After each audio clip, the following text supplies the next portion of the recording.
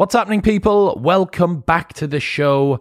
My guest today is Zach Telander. He's a weightlifter, coach, and a YouTuber. And he rang me yesterday in a frenzy about some Olympics corruption and doping scandals. So we thought we'd do a podcast about it. Also, we get to talk about my trip to Nashville to see Michaela and Jordan Peterson, why I think Canada has committed an act of international sabotage by poisoning me, the International Olympic Committee's newest bombshell threat to the entire weightlifting world, why corruption is so rampant in the sport of weightlifting, what Zach thinks can be done about drugs in sports, and much more. Quite a surprising number of people happy about the prospect of joining a cult. The other day, I mentioned that Modern Wisdom is kind of like a cult, and it seems like that really resonated with everyone. Eddie Jones episode and the Vincent Haranam episode this week has been fire. In all of December has been awesome. So thank you to everyone who has joined the cult, who's decided to co-opt in. If you've got the tattoos, if you've joined the commune, if you've taken the LSD, you are welcome here. This is a safe place for you. And I will see you soon as we ascend to the heavens. Also, I have put together the Modern Wisdom annual review template, which is the exact process I use at the end of each year to learn the lessons from the previous one and make plans for the next one. A lot of people want to do an end-of-year review but don't have a process that they can follow, so I've just recreated mine, which is an amalgamation of a ton of other people's practices and strategies which I've picked up from over the years, and that will be available very soon. It'll be on the website, chriswillx.com. It'll be there soon. Just keep your eyes peeled on my Instagram and on the pre-roll to the next couple of days' podcasts, and you'll find out where you can get your copy. It'll be totally free, and it'll hopefully help you round out this year well and begin 2022 very nicely. In other news, this episode is brought to you by Active Life RX. You can get out of pain and reclaim your fitness with the company that I trust to look after my training and rehabilitation plans. If you are struggling with the way that you move, if you are finding that you have inhibitions or niggles or injuries that you've been carrying with you for a while, this isn't the way that life needs to be. You don't just get older and accumulate problems in your body and then never get rid of them. If you work with a company like Active Life RX, they don't just have physios or PTs or chiropractors or doctors or personal trainers or strength coaches or S&Cs. They have everything all together. It's a team that has the empathy, education, and experience to help you get your body and fitness to a place where you want it to be. They combine the best of all methodologies to look at what expertise can give you, and it's who I use. It's who's got me out of my Achilles rehab and my lower back rehab. They've worked with tens of thousands of clients across 6 different continents, including CrossFit Games champions, professional baseball players, rugby players, and basketball players. Plus, you can get a free consultation call today by going to bit.ly/rxwisdom. There's no obligation. You can speak to them, see what they can do for you, discuss your options. And if you're going to enter 2022 looking to make some improvements in the way that you move or get back into your fitness, this is a perfect place to start. bit.ly/rxwisdom for a free consultation call today. In other news, this episode is brought to you by the Hybrid Pillow. It is the first pillow to combine traditional comfort with revolutionary memory foam support technologies. So it's kind of like an Easter egg, right? And on the outside of the Easter egg is memory foam, and then on the inside is a 50-50 blend of duck feathers and down. So if you're looking for a supportive pillow that has all of the comfort of a traditional feather pillow, this is an awesome option. Having the hybrid mix, it provides the orthopedic support of memory foam, which relieves pressure buildup around the neck and it keeps your head and your spine aligned, whilst the feather and down core softens the pillow and makes sure that you stay cool and comfortable throughout the night. If you've tried other memory foam pillows but found them too firm and uncomfortable, this is for you. It'll help to reduce muscle soreness in the morning, it keeps your spine properly aligned throughout the night, and reduces how much you wake up from head movement throughout your sleep. Also, guaranteed better night's sleep or your money back, so you've got nothing to lose. Head to thehybridpillow.com and use the code MW20 for 20% off everything site-wide. That's thehybridpillow.com and MW20 for a big fat 20% discount. And in final news, this episode is brought to you by Pure Sports CBD. You might be anxious, stressed, or struggling to focus. Pure Sports ultra high-quality CBD can help to relax your mind and soothe your body. If you're struggling to switch off and sleep on a nighttime, their Unwind blend is an all-natural mix of vitamins that the body needs every day, which helps to reduce stress and enhance your mood. Also, their Mushroom Mind and Body Blend is an awesome way to start integrating mushrooms into your daily supplement regime. There are tons and tons of studies about how mushrooms can help you with focus and relieving stress and anxiety, plus improving cognitive function.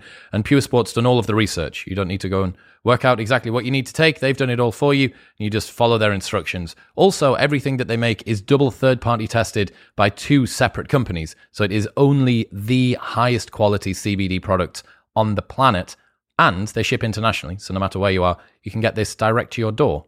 Also, you can get 20% off all full-priced items with the code MW20 if you go to bit.ly/CBDwisdom. That's bit.ly/CBDwisdom and the code MW20 for 20% off.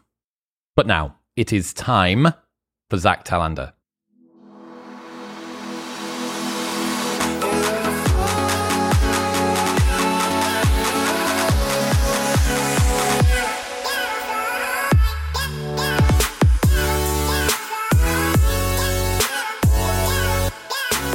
Zach Talander, welcome to the show. Thanks for having me back, Chris. What's happening, man? You look serious. You're a serious human today. No, I'm, normal stuff in my neck of the woods. Weightlifting is going through its potential death penalty. But beyond that, it's a pretty great day. Well, we're in the same city, and we've decided to do this over the internet. Like we could I know. I could shout it out of the window. We could just do it that way. Yeah, I'll see you tonight, man. Yeah, catch you later on. Let's do this unrecorded later. But I have had 48 hours from hell with this. Jordan Peterson fucking infected me, gave me a stomach, he poisoned me. That man. Was it Jordan Peterson, or was it a Chicago-style hot dog from the Chicago airport? I'm blaming it on Jordan Peterson. I'm thinking that this is an act of war from the Canadians against Britain. These fucking polite motherfuckers. I don't know. So I thought that I'd eaten a dodgy hot dog, and that was what had caused me to wake up at 3 a.m. on Monday after I'd spent the weekend in Nashville with Jordan and Michaela, with just vomiting, sat on the toilet for like 12 hours. Just hadn't been that bad in. Dude, I threw everything I had at that illness. I was doing breath work. I was doing mindfulness practices against it. I'm pretty sure that I prayed at one point. Like, I'm like just putting on my knees to a higher power. I've got the cushion on the floor. You were praying to the porcelain god, that's for sure. Correct. I just wanted it to end. So I thought it was this dodgy hot dog that I'd had at Chicago Airport. And then Michaela messages me on Tuesday morning, "Oh my God, Chris, what have you done to us? Everyone in the house is really, really sick." So the only person, suspiciously, the only person out of the entire group that was out over the weekend that isn't ill is Jordan.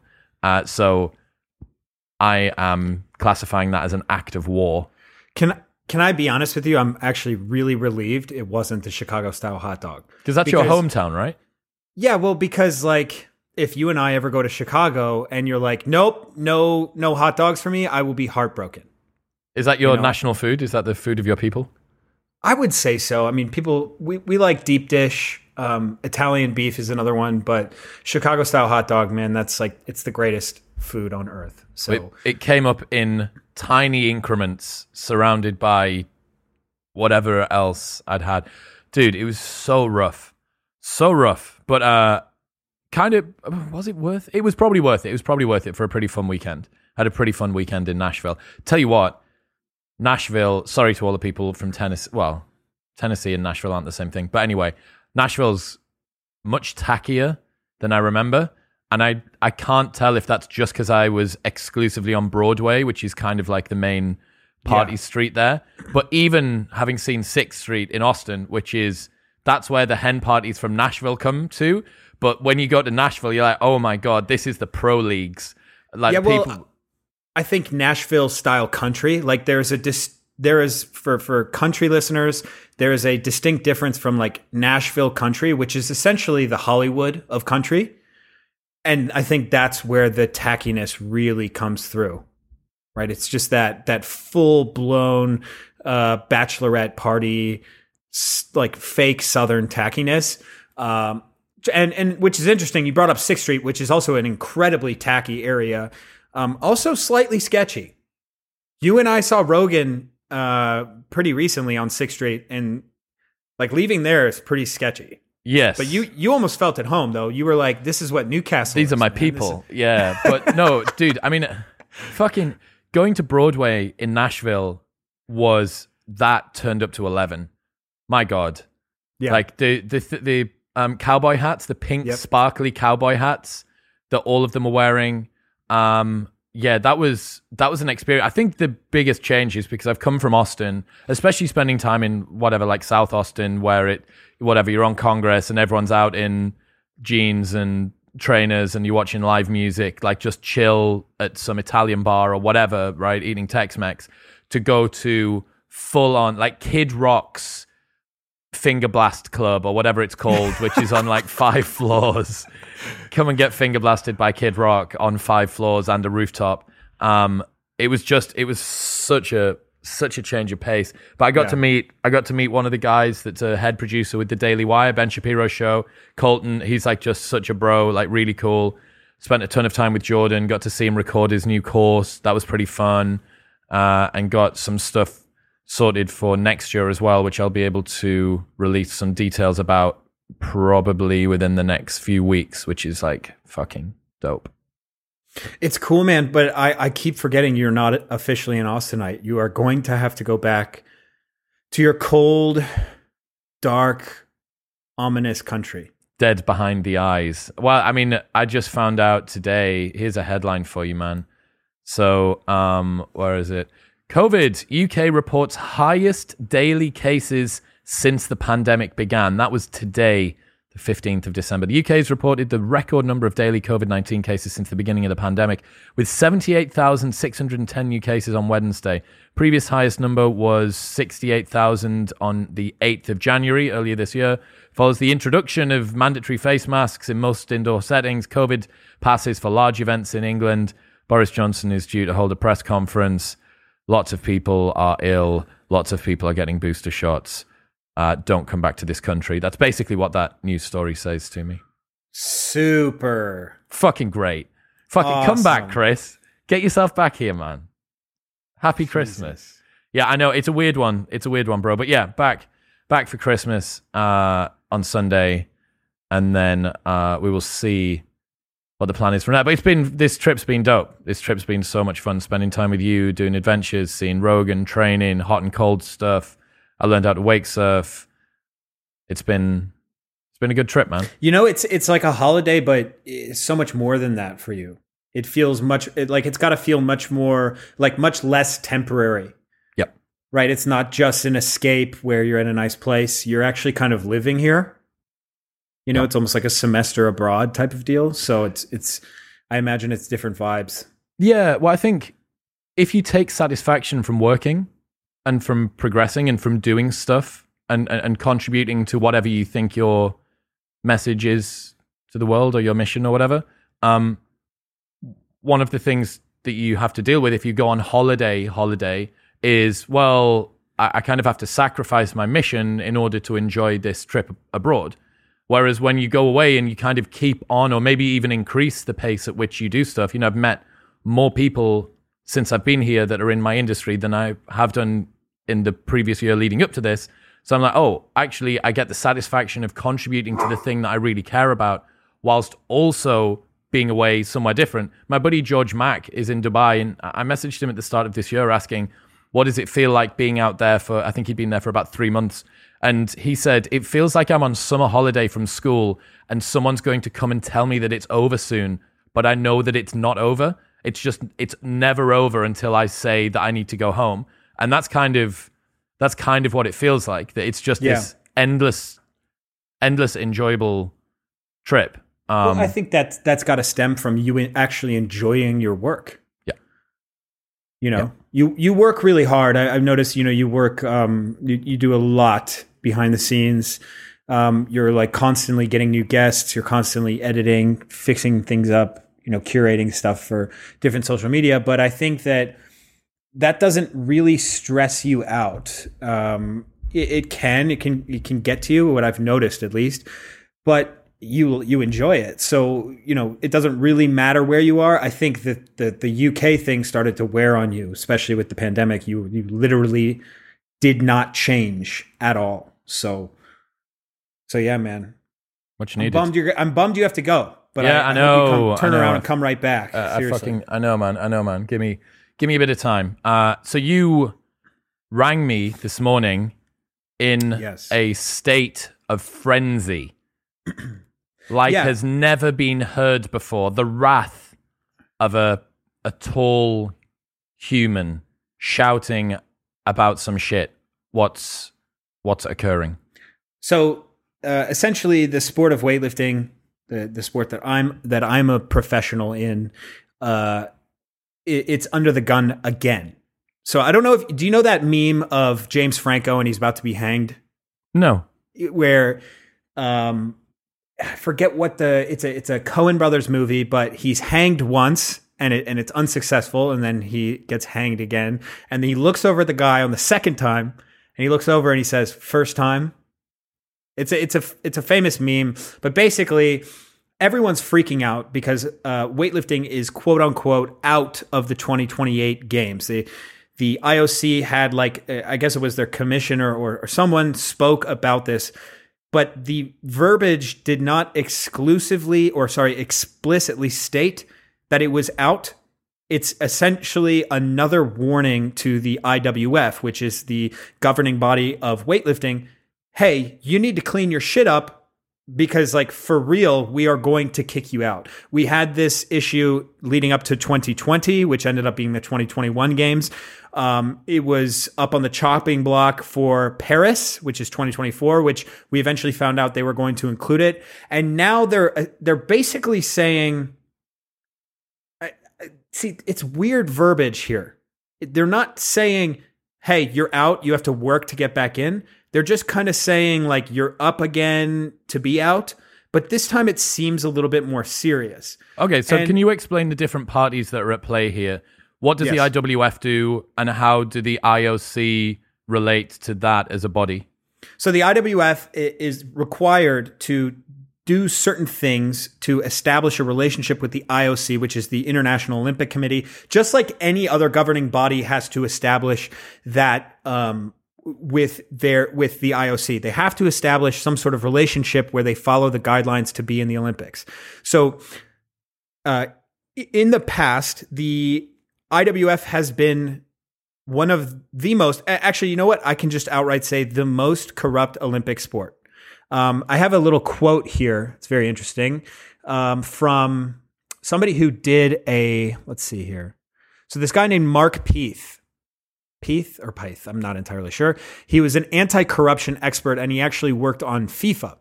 And he said he and his team did a legal study after weeks of reviewing the IWF documents, which is the International Weightlifting Federation documents. What I saw here seems very, very brazen to me. More brazen than what I saw at FIFA. And if we're talking about corruption being more so than at FIFA, that can give you guys the level here. What's he referring to? So what he's referring to, man, there's so much. And this is why I said my head was spinning when I was trying to come up with a finite amount. Mm-hmm. Basically, to put it simply, there's two branches. Okay, it's corruption amongst the suits. So the corruption amongst the boomers in suits, as I like to call them, and then the corruption amongst doping. So simply put, doping, since 2000, there have been 700 cases international of doping suspensions. Within the sport of Olympic weightlifting? Yes, within the sport of Olympic weightlifting. That is an astounding number. That's crazy. Okay, so this is where so the other branch is there of anyone left to do weightlifting? Well, so here's the thing: in the London Olympic Games in 2012, there was 10 people. There were 10 people that were found to have had PEDs and either suspended or retroactively suspended, thus giving the 11th place finisher the gold medal. You're kidding me. So when I'm not kidding you. 11th place to gold medal.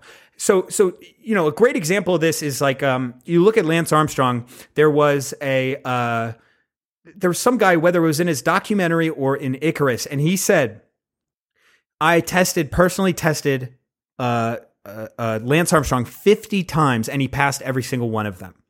Now, I believe that he passed those tests because they said it pretty explicitly in that documentary.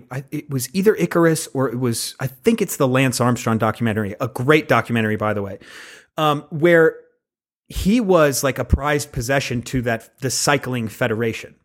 So, Americans more or less did not care about cycling before Lance Armstrong. And while he was hot, the last thing they'd want to do is pop this guy and get him in trouble. And it took a long time for the people outside of that federation to expose Lance Armstrong, but that's actually what happened. And, what you were saying about weightlifting, how is there anyone left to do weightlifting? When things like 2012 happens, you're absolutely right.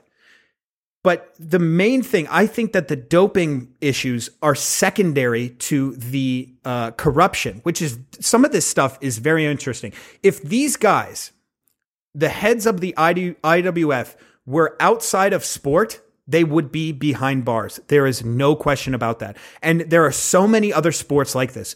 They talk about this in this article that very rarely do these cases of corruption within sport get pursued in trial, in criminal trial. I was going to say, is it a criminal offense to cheat at sport? This sort of stuff here, I'll list off some of the stuff. Over the period of 17 years since 1992, more than $23 million went into Swiss IMF bank accounts, which, however, were not listed in the IWF's balance sheets. When these accounts were discovered in 2009, Ayan alone was authorized to sign. So he was the only one who was able to look into Ayan. Sorry, I didn't explain who that is. He is our overlord. Well, at least was. For the past 3 decades, he was the president of the IWF.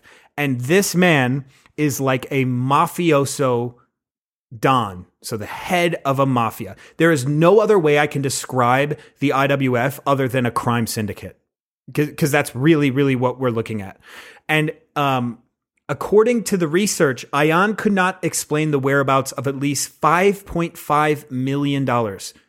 This man had been siphoning money, or he had, he bribed people to basically pass tests. So certain countries would pay fines to pass tests. They were always in cash, and they were always delivered directly to Thomas Ayan. And so that's the money that's in cash, plus all of these transactions that have gone into this dodgy Swiss bank account as well. So that's just the stuff that was banked. Yes. And their theory is that there's $5.5 million missing that's unaccounted for. There are also 300 tests that are unaccounted for. So 300 tests that just kind of slipped under the rug. There were multiple times where people were tested and then their positive tests were shown years later so that they can continue to compete. So is it the IWF's job to enact their own testing, though, or do they not outsource it to RUSADA or USADA or someone else? Right. So this is what's interesting, and I'll tie it back to Lance Armstrong because I think a lot of people can resonate with that. We're all well aware of that scandal. So internationally, we use WADA, World Anti-Doping Agency. And so that's going to be those are for international events. But outside of that, each country is required to have national testing. And this is where you get the corruption to start, right? The fact, and I love bringing this up, that America has USADA, and they don't really give a shit about any weightlifter. They're not going to protect a weightlifter in the same way that the Cycling Federation may protect Lance Armstrong. In the same breath, though, we will have a USADA tested weightlifter compete against a North Korean. Okay, so anything that North Korea does as far as national testing, like there's absolutely no way that we can reasonably say that there is something fair going on there, especially when they end up going into world championships, Asian championships, and winning a lot of medals. But surely as soon as the North Korean athlete gets to a world championship level, it goes away from being tested by North Korea and goes into being tested by WADA. Right, and there's a science behind that. You learn how to cycle off of the steroids and the PEDs. You learn how to cycle off. You make sure that the window for catching these metabolites is closed, and then you go and compete, which surely offers an advantage. So what you're saying is that WADA is there to test athletes during their competition phase at the absolute peak, but because your national testing isn't up to scratch, athletes are able to do more metabolic fuckery during their prep phase, and then with the right amount of cycling off, they can get themselves stronger outside of international testing with only national testing, and then beat the international testing when the time comes. Yeah, so this is a great point. There are 3 avenues for passing tests. The first avenue is knowing when the test is coming. The second is knowing what the test is exactly. And the third is having a drug that won't get tested. So knowing when the test is coming is like the greatest advantage, in my opinion, because it's the least risk, right? You can plan out your taking of whatever pharmacological substance you need. You can plan that out to make sure that you pass the test. Knowing what the test is would require you to have that testing facility yourself. So the Gregory Rodchenkov of Icarus, he was the leader of RUSADA. So he had the literal exact testing that was used from WADA. So his athletes, he would just make sure they were clear with his own testing, and then, they would show up and pass tests. The third would be some sort of designer drug. And I don't know the reality of that one actually existing, but it's not outside the scope of something that can happen. Presumably there's a fourth route here that you could just pay someone off to swap samples out. Yeah, and that's the funny thing is that's exactly what happened.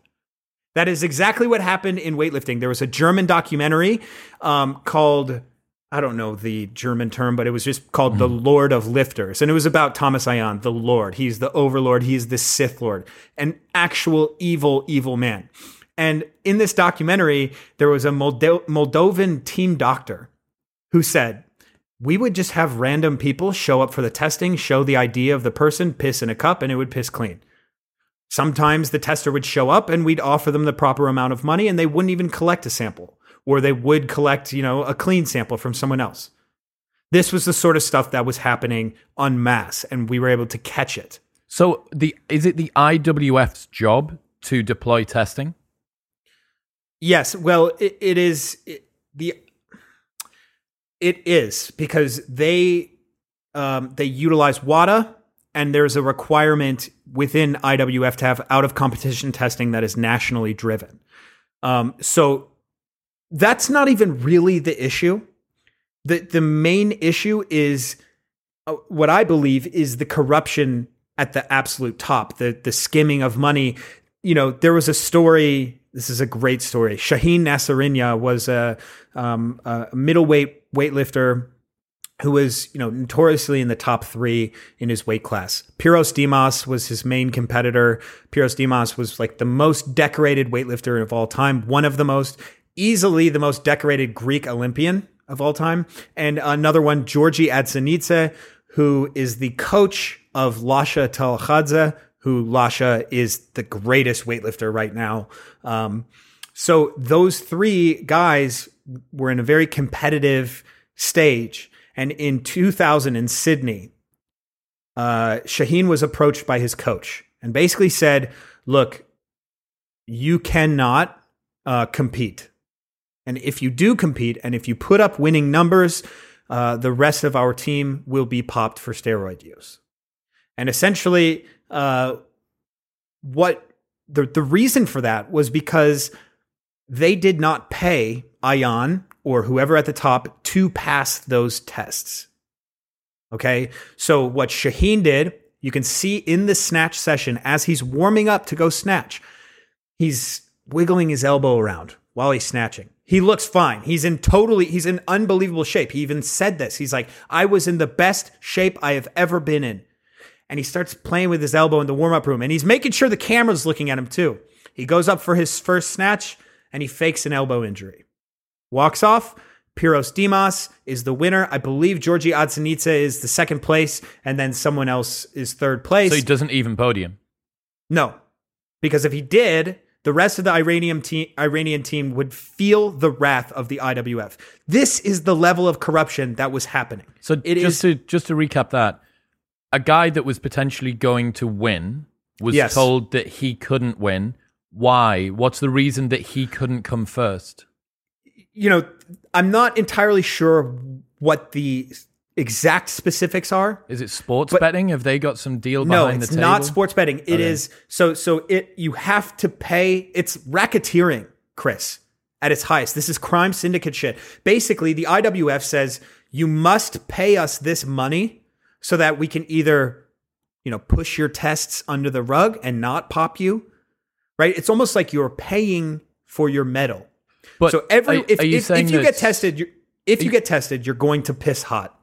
Okay, you're going to get popped because it's a known fact that group, all of those men are on drugs. Okay, so all of the Iranians are using. Yes. Right, okay. All of the Iranians, including the guy that Georgians, decided that he was going to fake the elbow injury? Yes. Right. So, I mean, it was there, it was right for them to get popped then. I struggle to feel sympathy for the guy that pretended that he wasn't going to win because he was on drugs and everyone else was, and maybe we were going to get found out. Of course. But the problem is, though, Chris, is that the people who are supposed to be catching these people know this, right? They're essentially, hey, you could give us a little bit of money and we'll be fine, right? So do you get mad at the cop who takes the bribe? Of course you fucking get mad at the cop for taking the bribe. Maybe you'll feel a little... less, you won't feel as bad for the person breaking the law, or you will, you won't feel bad for them breaking the law, but you also have to get mad at the cop for taking the bribe. How are we supposed to get anything done when this level of corruption exists? All right, so talk to me about the flow of money then. Who is the IOC taking any money, or do you think that they're relatively clean? No, the IOC is anything but clean. So the IOC is kind of a bully as well, right? They can make sure certain things happen. And again, this is all theoretical. The IOC is incredibly powerful, incredibly. And when things come out, they act like they're on top, right? They act like they are not guilty for any of this stuff. And they go, hey, Federation, get your shit together. It's like the CEO who breaks the rule and blaming the people who work for the CEO. So, it's pretty well known that the IOC is not the most, that they're pretty dubious. If anything can expose this, it's Icarus, where Russia was blatantly breaking the rules as far as doping and systematic doping and getting away with it because they had such high standing in the IOC, right? It took until a literal documentary and the public discourse to be around Russia and their cheating for them to be banned from the Olympics. Okay. So what was the press conference that was given today? Was this the IOC warning the IWF, get your act together by 2023, yes, or else you don't get to be in the Olympics in 2028? Yes, or else skateboarding, rock climbing, and something else will be in place. So weightlifting and boxing are going to get kicked out for skateboarding and rock climbing. That seems like a fair trade to me. It's cooks for cooks, right? So yeah, I mean, it's the verbiage is clear. Kick everyone out of the IWF, or else we're going to lose this sport as we know it. Okay, and so talk to me. IOC said, and to be fair, I mean, are you surprised? Are you surprised that the IOC said your sport is a fucking shambles? No, because I'm telling you right now, Chris, I have been covering this shitstorm for 2.5 years. And I even have videos saying, literally, the death of our sport is nigh. Let's fix it. Years ago, I was saying that shit. And here we are now. It's finally come to a head. Yeah, absolutely. It's been coming to a head. The main issue here, Chris, is that there is a light at the end of the tunnel that I can see. And this is the worst part. It's like right as we see the light, they're just going to close the door to What's the the sport. light? The light is, we just had a American world champion. Meredith Allwine just won a world medal. Last World Championships, we had a world champion and a silver medalist in Kate Nye and Maddie Rogers. Maddie Rogers just got a third place medal. We had an Olympic silver medalist. These are all things that America did not have. And we're starting to have, and our youth is starting to get better and better because the sport is growing here and because people care of this sport outside of the monetary interest. If you were to compare weightlifting to football, there will never be a chance for weightlifting to do what football does. But it's something different. We are hobbyists. We are people who are good in the weight room when you're a child. If you're good and you learn the skill of snatching and clean and jerking and you pursue that, you're not pursuing it to have this dream of a life where you can be a professional football player, where you can get a scholarship to play football at a major university. That's not the case. But there are so many of those people, and not just 30-year-olds like myself, right? There are 15-year-old kids who are incredible at this sport, who now, when they get of age in 2028, that will be taken away from them. That is what I have a massive issue with. That is not okay. And it's only because of fucking boomers in suits. For real. If the doping problem was the only problem, I don't think we would have this discussion. But it's shitheads like Thomas Ayan and the rest of his cronies that have this iron grip on this sport that have done that. Is he still in his position? No, he was forced to resign. And with zero criminal, I honestly think he still has his money. How long has he been? Insane. So who's in charge now? Why hasn't he fixed it? This is interesting. One of the guys who's an old board member who was part of the old guard was hired. He's actually a British guy. His name is Mike Irani. And what's interesting is the UK Federation didn't even like the fact that he was selected. So that goes to show that we took out, Thomas Ayan and put basically a disciple in his place. Yeah, version 2.0. Yes. Yep. If you were to think about, UK is another country that like leads the way in change. They're very, very harsh on doping. Arguably harsher than the US. Do you know what our, have we got like UCADA or something? Yes. Is that what it is? Yes. Okay. And they're very, they're very tough. They fucking got Sonny Webster, didn't they? Oh, yeah. And they will continue to get him. They pursued a rule in getting Sonny Webster that the US would never pursue. How would you explain the series of events that Sonny went through where he got his ban and then he got his subsequent extension? So he got his ban because he tested positive for a SARM. And I'm not sure how long the ban was. I think it might have been 4 years. He was then warned. Which is the max. Yes, it is. For your first offense, it's the max ban. But he could have had that reduced if he'd accepted, like if he'd pled guilty to it. But he spent a shit ton of money trying to find out what he thought was a tainted supplement that had that particular, was it not ostranazole? Oh, Ostarine. Ostarine, that was it. Yes. And yeah, so then this rule is very interesting. You are not allowed to coach and or train with people who have been caught. So, and if they're able to find that, they can ban the person who was coaching. They can ban even the person who was training with that person. I'm not sure if the second version has happened, but Sonny was doing seminars. He continued to do seminars. He even did them in New Zealand, Australia, and then the New Zealand Federation and the Australian Federation started complaining. And then Sonny, he tacked on another 3 years onto his ban, I think. Yep. So essentially a lifetime ban, but that's all right. He's never coming back. But that is something that they would never pursue here. Fucking flying off into the sunset with a huge online following, having tons of fun with his model girlfriend, living the life that he wants in Australia. Exactly. That's one of the things, to speak to watching Sonny from. I was I was just starting to speak to him for the show as his first ban became public.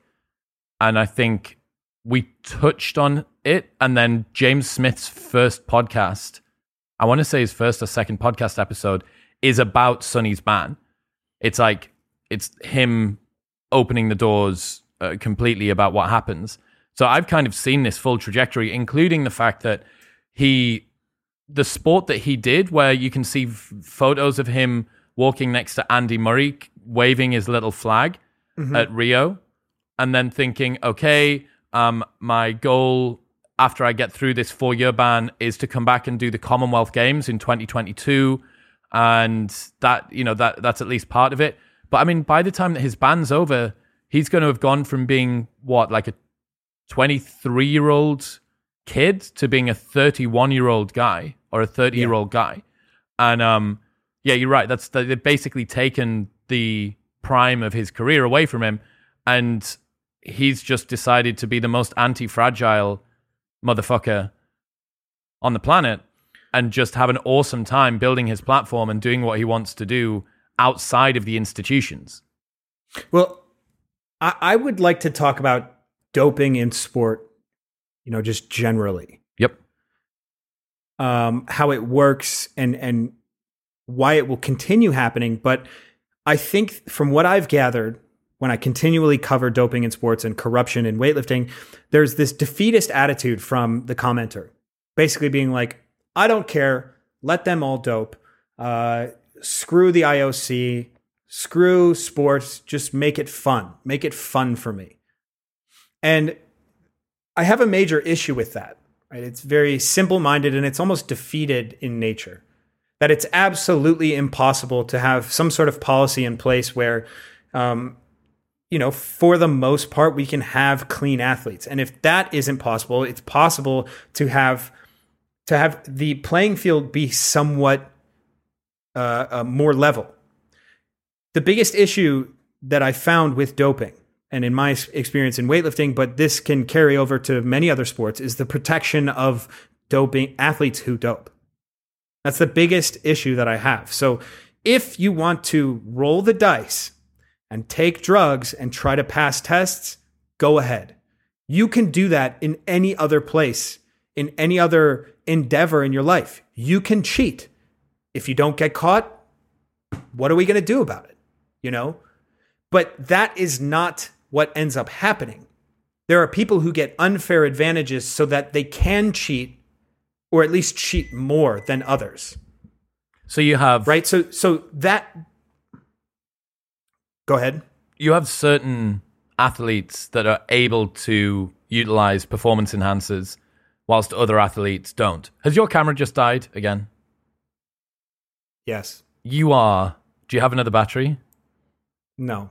I hate you. I fucking said before we started. I charged it, bro. I was charging it for a half hour. You're a fuck. All right. We're switching to your fucking special needs camera. By the way, though, this camera is much better. It's not much better. Shut up. Right. No. It's much better than the last camera when it switched over. Oh, because you got your new fancy... Yes. Yeah, laptop. Okay. Yeah, the problem is that some people get popped, some people don't get popped. That's the issue. Yeah, and more than that, the problem can stem even to an even worse place.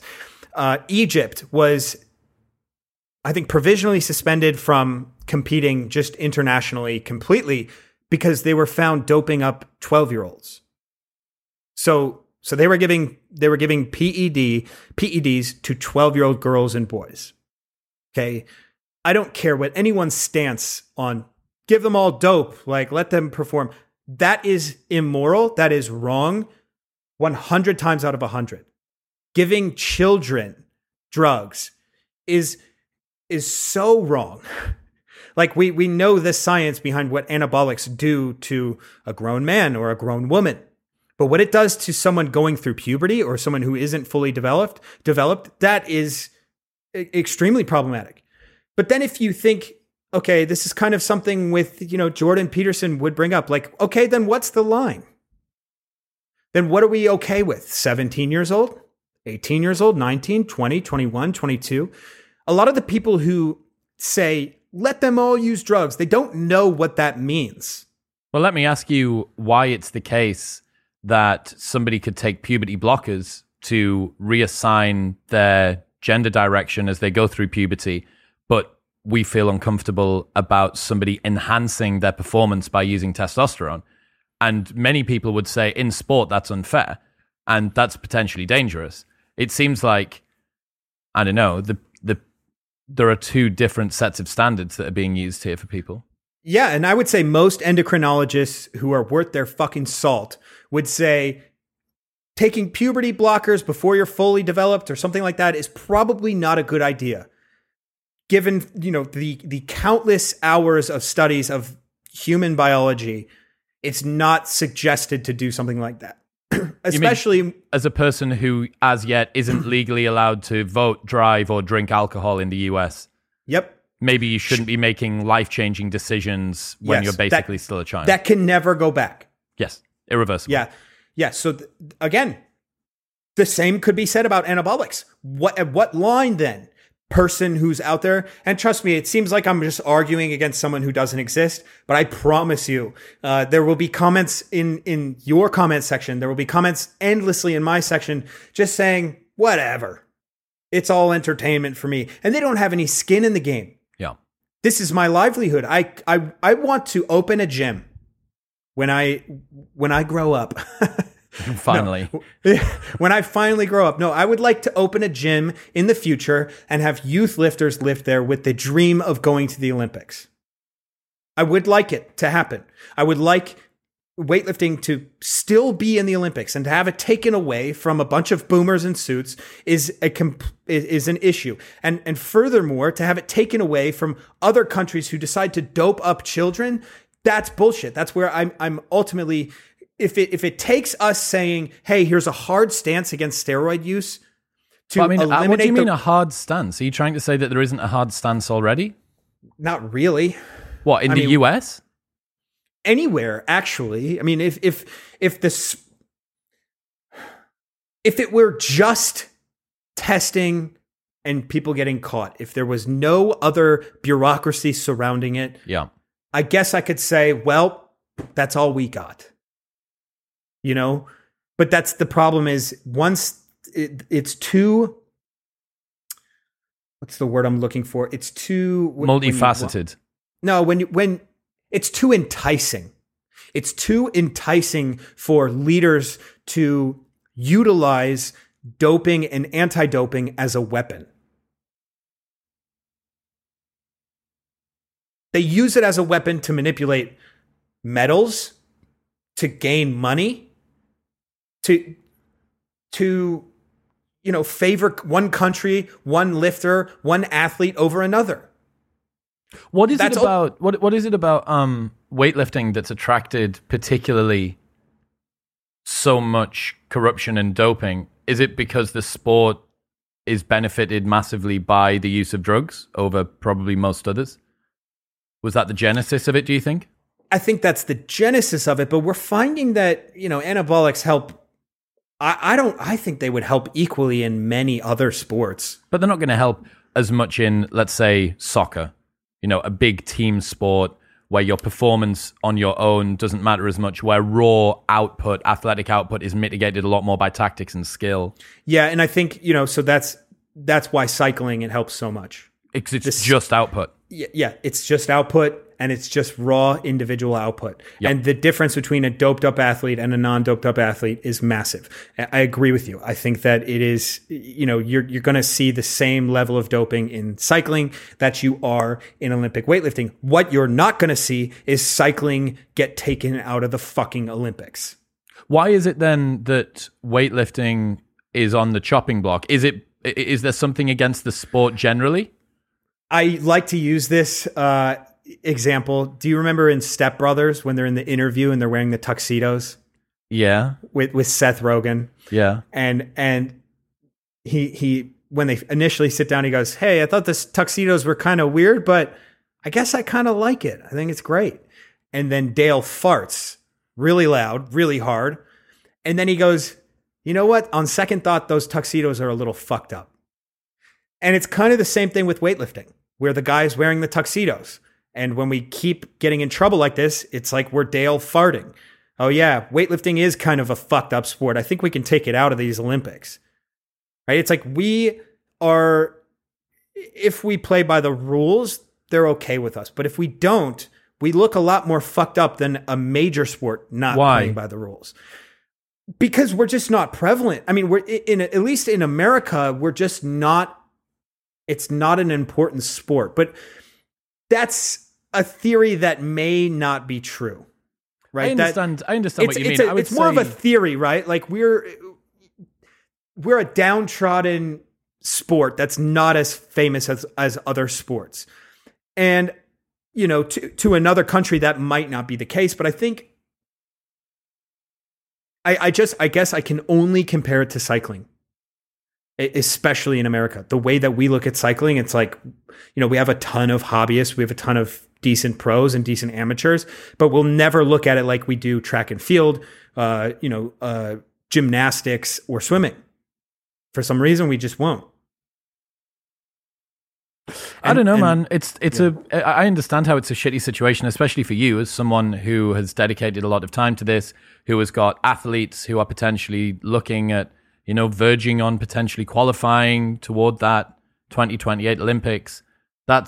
I understand why it would be uncomfortable, but I don't see the corruption is twofold, right? So you've got the guys at the top that are ruining it, and then you have the doping that's coming from the bottom, which is kind of destroying the sport. And the problem is that you could get away with just the doping if you had verifiable information that you could trust the people that were supposed to be the ones that were checking on that. Yes, and the doping would not be as prevalent. I think it would be some sort of a trickle-down effect. It would have to be, right? But again, like I said before, it is too enticing to take advantage of doping and anti-doping. It is too enticing to take control in that way. At least that's what I've seen. Weren't they just kicked out of some Olympics recently?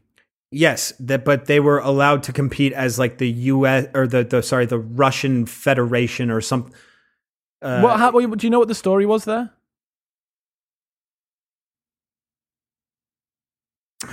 Not entirely, no. I mean, I know that they were kicked out, like officially kicked out. But then they had athletes basically just competing under a different name? Like, how the fuck does that work? It's like, I don't know. It's a very interesting thing. It's this thing where you can compete not under your country, but in almost like an athletic federation or something like that. Okay, so strange. All of the people, tons of the people that wouldn't have been allowed to go under Russia went under the fucking USSR or some shit. Yeah, but they felt the heat from that regardless. Like, they skirted around a little bit, but they felt the heat from literally not being allowed. Could you see a world within the next 50 years where the Olympics just gets disbanded for widespread drug use overall? Like the Olympics gets cut off? Yep. No, I don't think so. I think it's too big of a beast. Yeah. It's a political tool. It always has been a political tool. The Olympics have always been something where a country can flex. I mean, this is really why I think the corruption in weightlifting is so prevalent, is because these countries that don't have much power in any other sport, they found that they were doing pretty well. Countries like Armenia, Ukraine, Iran, these countries found a way in to get gold medals. A gold medal for these countries is a massive deal. Any medal is a massive deal. It's a great national tool pride. For propaganda, for national pride. It is a way to say fuck you to the other countries, to say that we're better. It is absolutely a competition between countries. And so now when we see these countries do well that don't do well in any other sport, they're going to clamor to the way things are. It legitimates that country's sort of sporting national presence. Yeah, okay. Yes. Right? Does that make a little bit more sense why it's so difficult to break down this corruption? Because they don't want it to go. Because it's successful for other sports. Why is it that weightlifting has permitted Iran? Why can't Iran just dope the shit out of some cyclists and crush cycling, or some other sport, boxing or something? I think they are all right at boxing, actually. But yeah. I hadn't thought about that, actually. I hadn't thought about that. I think there's like some sort of history there. I think you see Eastern Bloc countries because they were, part of the USSR and historically the USSR has been incredibly successful in weightlifting. So then those countries break off, and now it's a great opportunity to flex against the old Russia, the old USSR. I'm not entirely sure about Iran. What we see in a lot of other countries is some of these guys from these Eastern Bloc teams, they end up going to these other countries and they end up being their head coach.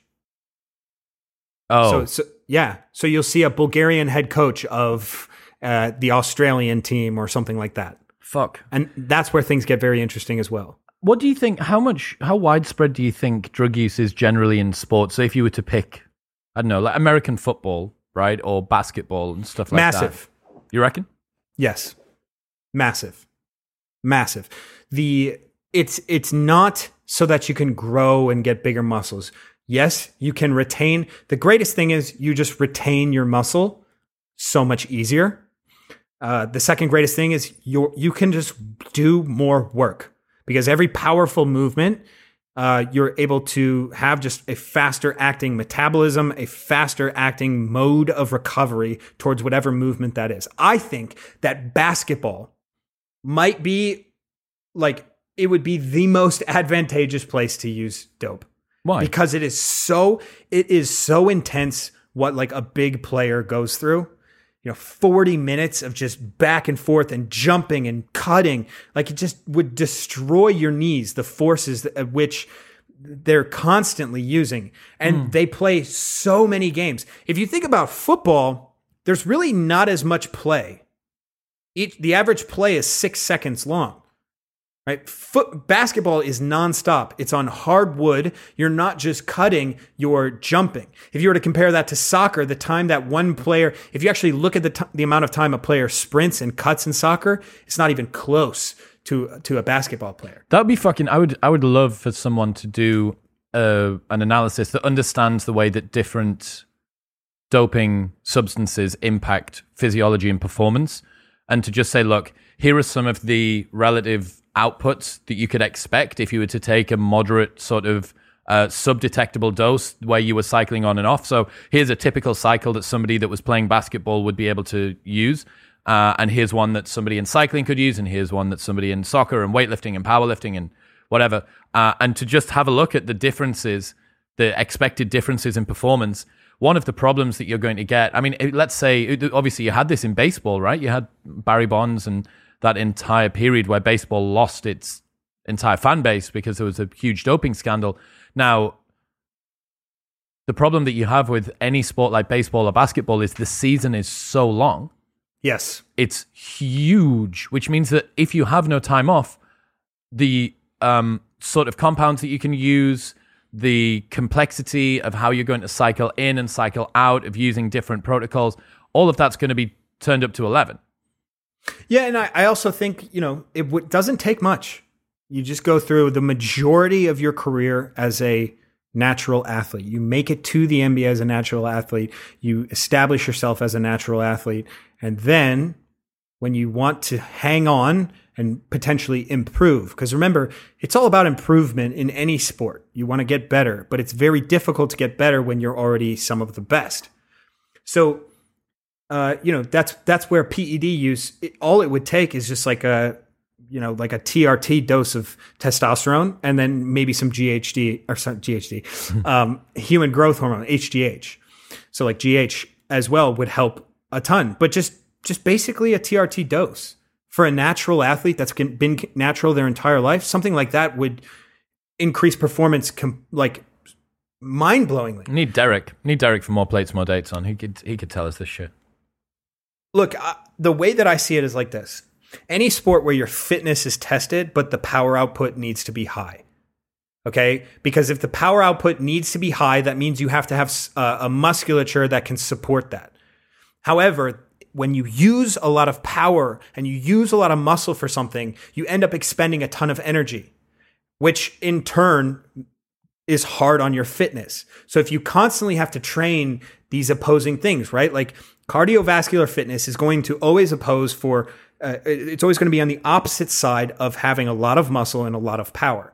So what if you were able to take a compound that would allow you to retain muscle with less effort while you can focus on fitness? Right? That's essentially what every single athlete's goal is. Increase fitness, increase capacity, increase the amount of work you can do without losing the things that make you the athlete you are. Yeah, well, I mean, that's exactly what they measure in cycling, right? They measure power to weight. That's what they look at. How do you get that ratio, power to weight? I mean, it's well, they want to be as small as possible, but they also want to be able to deliver the maximum amount of wattage down. Okay, so roll the clock forward for me. What would you do? Let's say that you're in charge of the IWF now, or you're the IOC giving instructions to the IWF. What would your mandate be? I would clean house. Every single person that was there during Ion is gone. There's no question. They're gone. I don't care how good of a person they were. They're gone. Secondly, I would look over the doping protocol and I would find a way to verify the national testing. I think that there is some level of innovation that can happen where we can verify national testing. Then I would have athletes required to take a certain number of international tests per year. So if you're in that testing pool, in that elite testing pool, you can just show up to a meet, sign up, weigh in, test, and leave. But then you're going to know when the test's going to be. Right, but knowing when the tests are coming and there's one every 2 months, it is possible, but it's less likely to take the enormous amount of compounds, as well as on top of tightening up national testing. Of course, look, Chris, you can always cheat. You can always break the law. You can always break the rule. But we have to make it harder, and we have to be more diligent with that. Like, I can sit here and give you solution after solution, and you can say, well, they could skirt around it. Of course they can. It's never going to change. But there are massive holes. I mean, if we looked at this from like an analytics perspective, we just had a bunch of economists come in, and I actually just listened to your podcast, Nerds or Geeks or... Nerds, Geeks, and Dorks, yeah. Geeks? Geeks. Geeks. Because they have utility, right? Correct. Geeks. So we have a bunch of geeks come in, and they say, Jesus, this doping protocol or anti-doping protocol, like, it has massive issues here, and here. Fix them. That's got to be possible, right? From my perspective, it has to be possible. So something like that would have to change. I don't know, man. I don't know. It blows my mind that the Olympics has a very widespread drug problem. And it kind of makes sense, right? Because you appreciate that people will do whatever they need to do in order to win. And the desire of the individual is going to outweigh, or the temptation of success is going to outweigh the temptation of virtue or integrity. Like, obviously, getting to the number one spot on the podium, whether you're clean or not, is so tempting to so many people. And if you're convinced enough that the other people in your sport and in your category are also using, and you know that you're not going to be competitive without it, then it becomes a race to the bottom. You say, well, look, I can't not take this. It's better for me to be caught and kicked out because the alternative is coming 19th. So here's the problem. In weightlifting in America, we don't even have the opportunity to race to the bottom. We don't even have the opportunity to even play because USADA is so stringent comparatively to other national testing. How long has it been since an American athlete got popped at the international level? As far as I'm concerned, there was one minor incident. What's a minor incident? 10 years ago, I think. I don't know exactly what had happened, but it was Sarah Robles. I'll have to do more research on that, but I think before that, 20, 30 years. So you're saying that very few people are sneaking through the national level testing from USADA to get to WADA and then be tested at the international level and get popped? Yes. Okay, the number is minuscule. Why not just do it that way? Why not just do it that way? Say that, look, if you get popped at the international level and your country overall is disproportionately represented, then there's going to be some sort of sanction. There is. Oh. There is. Oh. So yeah. So, no, that's good that you pointed out. That's exactly what happens. Thailand was, so many countries, holy shit. Thailand, Ukraine, Romania, Azerbaijan, Kazakhstan, Turkey. The list is insane. They were not allowed to bring a certain number of people to the Olympics. Their Olympic spots were closed. So America was actually able to bring 8 lifters to the Olympics, whereas Romania was able to bring 1. Okay. And then in the Thailand, this is hilarious. In the Thailand World Championships, Thailand was not even allowed to have a team compete. The host country was not allowed to have a team compete. No fucking way. I swear to God. And Uzbekistan, before that it was in, I don't know where in Uzbekistan. It's actually there again right now. The World Championships are going on right now, but they actually might have been Turkmenistan. One of the stands. God, there's so many. I don't know. But they begged to allow their competitors to compete at their home competition. And they were actually able to get around that. That's another point of corruption there. Athletes that should have been suspended, and actually an entire team should have been suspended, but they weren't because it was their home meet.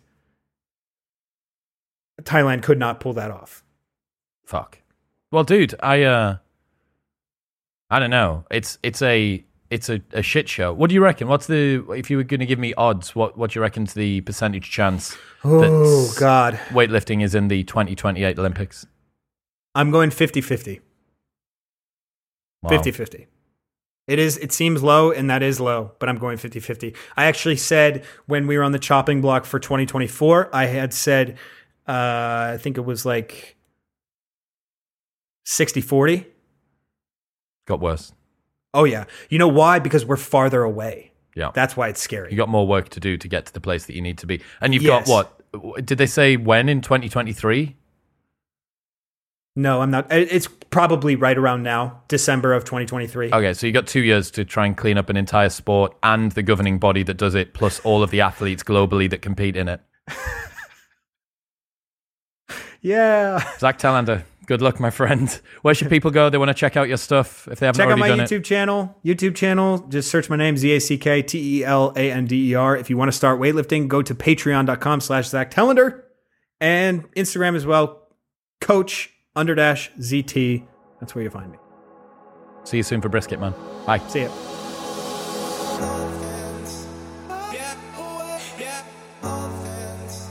Thank you very much for tuning in. Don't forget that you can get a free consultation call with Active Life RX by going to bit.ly/RxWisdom. Also, you can get a 20% discount on everything from the Hybrid Pillow by going to thehybridpillow.com and using the code MW20 at checkout. And you can get a 20% discount on all full-priced items from Pure Sport by going to bit.ly/CBDWisdom and the code MW20 at checkout. I'll see you next time.